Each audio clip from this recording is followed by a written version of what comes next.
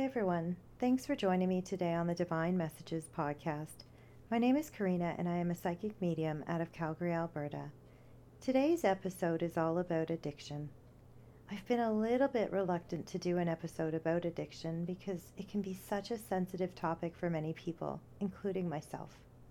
But with many of us going back into lockdown, my spirit team has been whispering in my ear all day to do this episode. And the sense of urgency I have felt from them the entire day tells me that it is crucial and that I need to make this one a priority over any others. Since I was 13, I have battled addiction on and off. I think when people hear the word addiction, they automatically assume it's to drugs or alcohol, and most of the times that rings true. But over the years, I have battled other addictions that were not only drugs and alcohol. As far as I know, there are two types of addiction.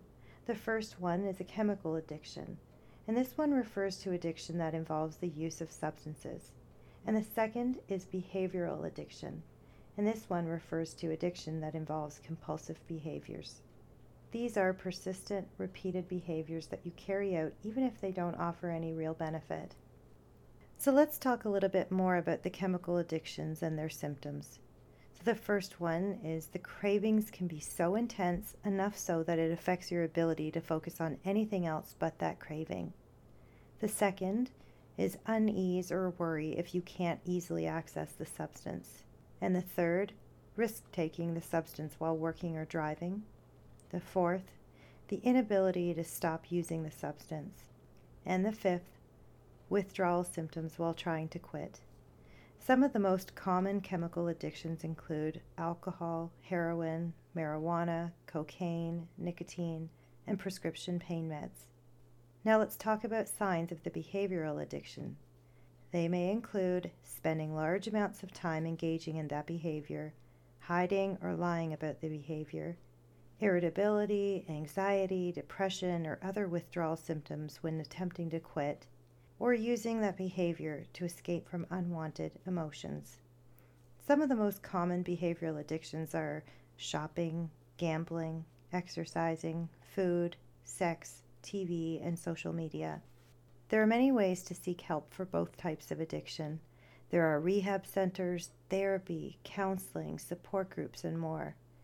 It is possible to overcome addiction, but it must, and I say must, be a want. I'm not a doctor or an expert, so I don't have all of the answers, but what I've been guided to talk about in this episode is my journey to healing, and to share how I've done it through the help of my spirit team, and to shed light upon others struggling with their own addictions.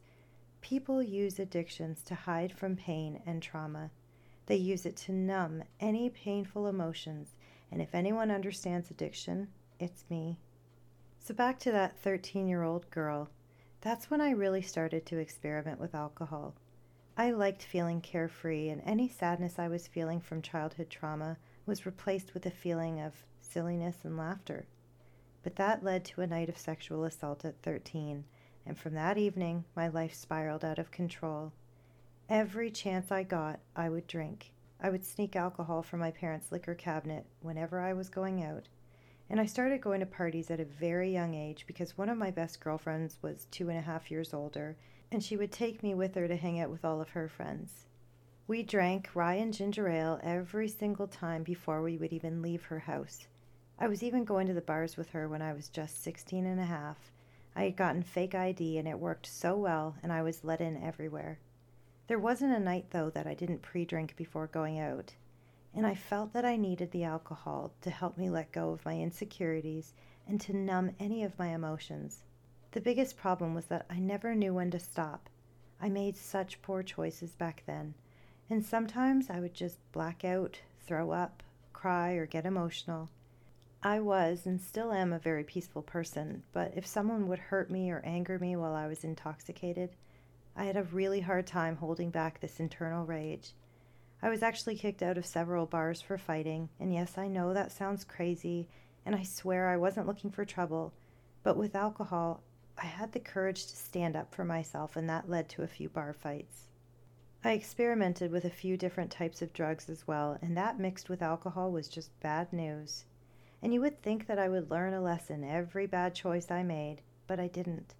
I would just continue to drink because I didn't want to feel anymore. I didn't want to feel anything. I hated myself back then. I hated the choices and the decisions that I made. Alcohol and drugs were my temporary escape from reality. When I was 19, almost 20 years old, I was living with someone in the United States, and he was an alcoholic. I was never in love with him, and I know that now, but at the time I wanted to escape from my parents, and he was almost like a Band-Aid for me at the time. I had always had an issue with alcohol, but living with him put me over the edge.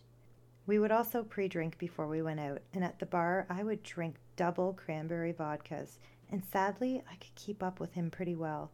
I had also had fake ID back then, and I got in everywhere with them. We would have these blowout fights by the end of the night, and I would always end up on the phone with someone back home, crying my eyes out.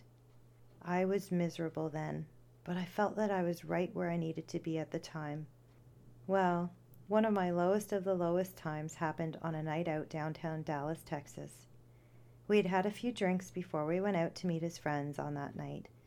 And while we were at the bar, we kept ordering one after another, and somehow we ended up in a fight again. And I was so upset that I left the bar. I was completely drunk, walking the streets of downtown Dallas with high heels on and an outfit only fit for a bar. I remember meeting some random guy that offered to buy me a drink in a bar down the street, and I accepted. I even have a hard time remembering that drink. All I do remember is feeling uncomfortable with them, so I just left and I went outside alone. There were 2 police officers on their bikes out in front of the bar, and I remember talking to them, not really remembering what I had said, but the next thing that I know, I was placed under arrest and was in handcuffs in the back of a paddy wagon, along with a bunch of other people. I'm pretty sure I passed out on the drive over to the police station, and when I came to, I was in a room waiting to be processed for my night in jail. I remember 2 female police officers stripping me naked and searching me. I was then handed an orange jumpsuit and brown sandals and shown my cell for the night. There were 3 other women in there with me. It was such a tiny, dark, cold cell with a gross toilet in the middle. And I was so drunk that all I remember was laying down and passing out. And when I woke up in the morning, I had to go get fingerprinted and take my mugshot. I was mortified. I was told I could be let out that morning, but would need to appear before a judge in a few weeks because I had been arrested for public intoxication. I was given my clothes back, but I had no wallet, no jacket, and no money. I tried to call my boyfriend, but he wasn't answering. He was probably still passed out drunk, and I didn't know what to do. I left the police station, walking the streets, trying to find a taxi. It was a horrible, scary part of town, and I'm dressed as if I was just coming from a club. I was absolutely terrified, and after about 10 minutes of walking, I finally found a cab, and I had told them that I had no money, but I would pay them as soon as I got back to the apartment. But I do believe now that going to jail that night saved me from what could have been another horrific trauma. I don't think I had told anyone about my shameful night for many years except my boyfriend's mother. She was a recovering alcoholic, and she told me that she was so worried about me because I reminded her of herself back in the day. She even reached out to my parents back home and told them that I had had a problem and I should be in AA. Well, I didn't listen. I did, however, leave him, and I knew we weren't meant to be together. But I continued to drink and use drugs until I tried to get pregnant in my 30s. I cleaned up my life 6 months before because I knew I needed to be healthy if I wanted to become a mother. During the 10 years that my husband and I spent alone without kids, I felt safe to drink with him. He was my protector, but I knew I was still hiding from my painful past. I knew that I wanted to continue to be numb because I wasn't ready to heal. But cleaning up my body before pregnancy really helped me. Having my children made me not need to hide anymore because I was so busy doing my best to be a good mother. But when my youngest son was about 2 years old, I had suppressed trauma come to the surface. It was so horrific for me, and I instantly relapsed. For a short time, I went back to my old ways and numbed myself.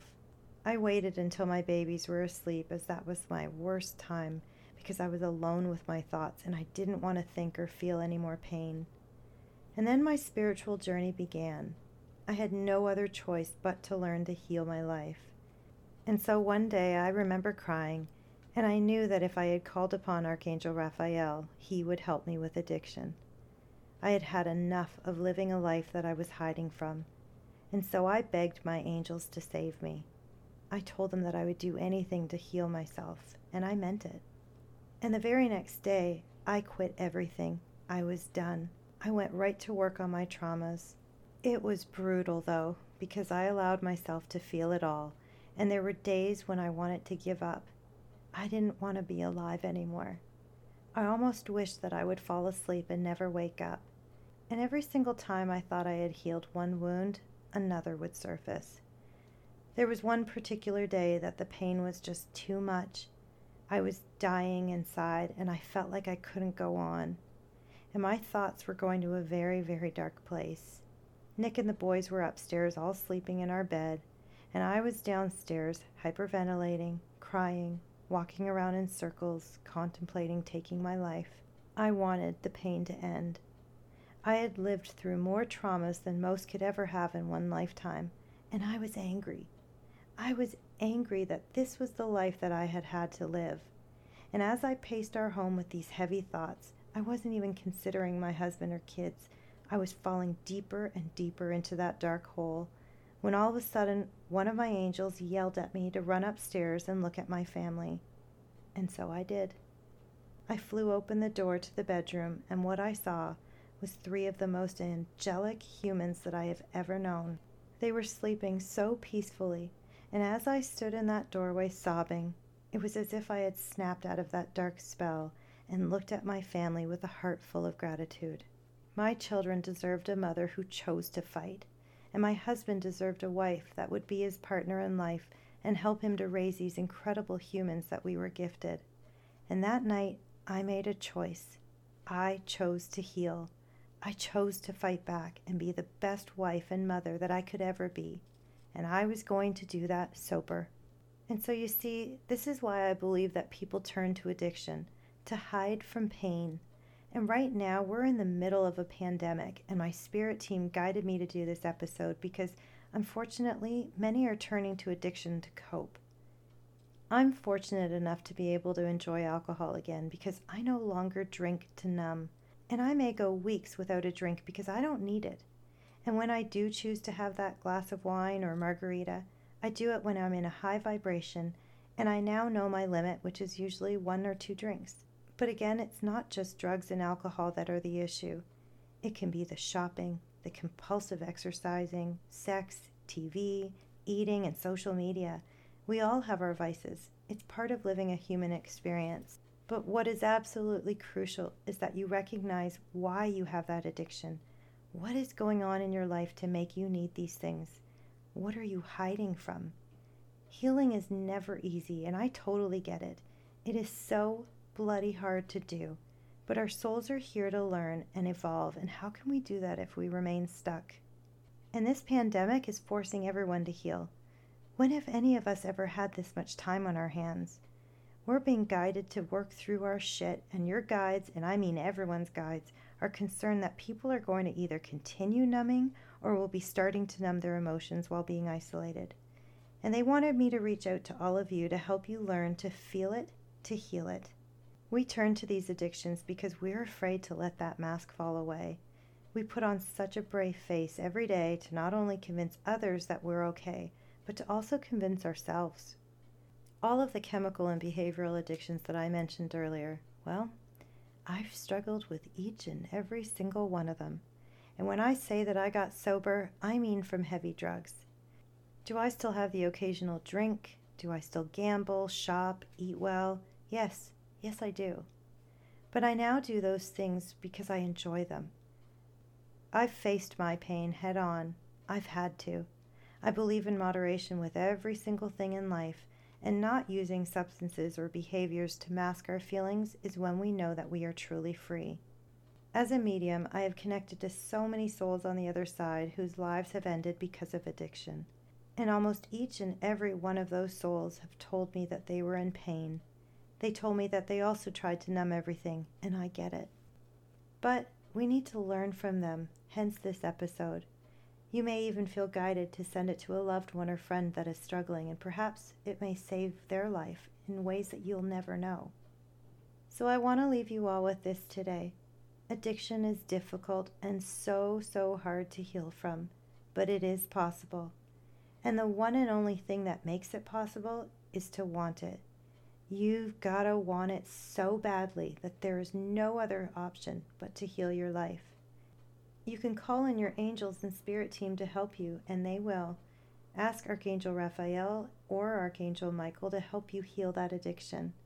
They may guide you to a counselor, treatment center, healer, or psychologist, and it's up to you whether or not you choose to go. And right now, everything can actually be done online. So if you are struggling, please reach out to someone. You never have to struggle alone.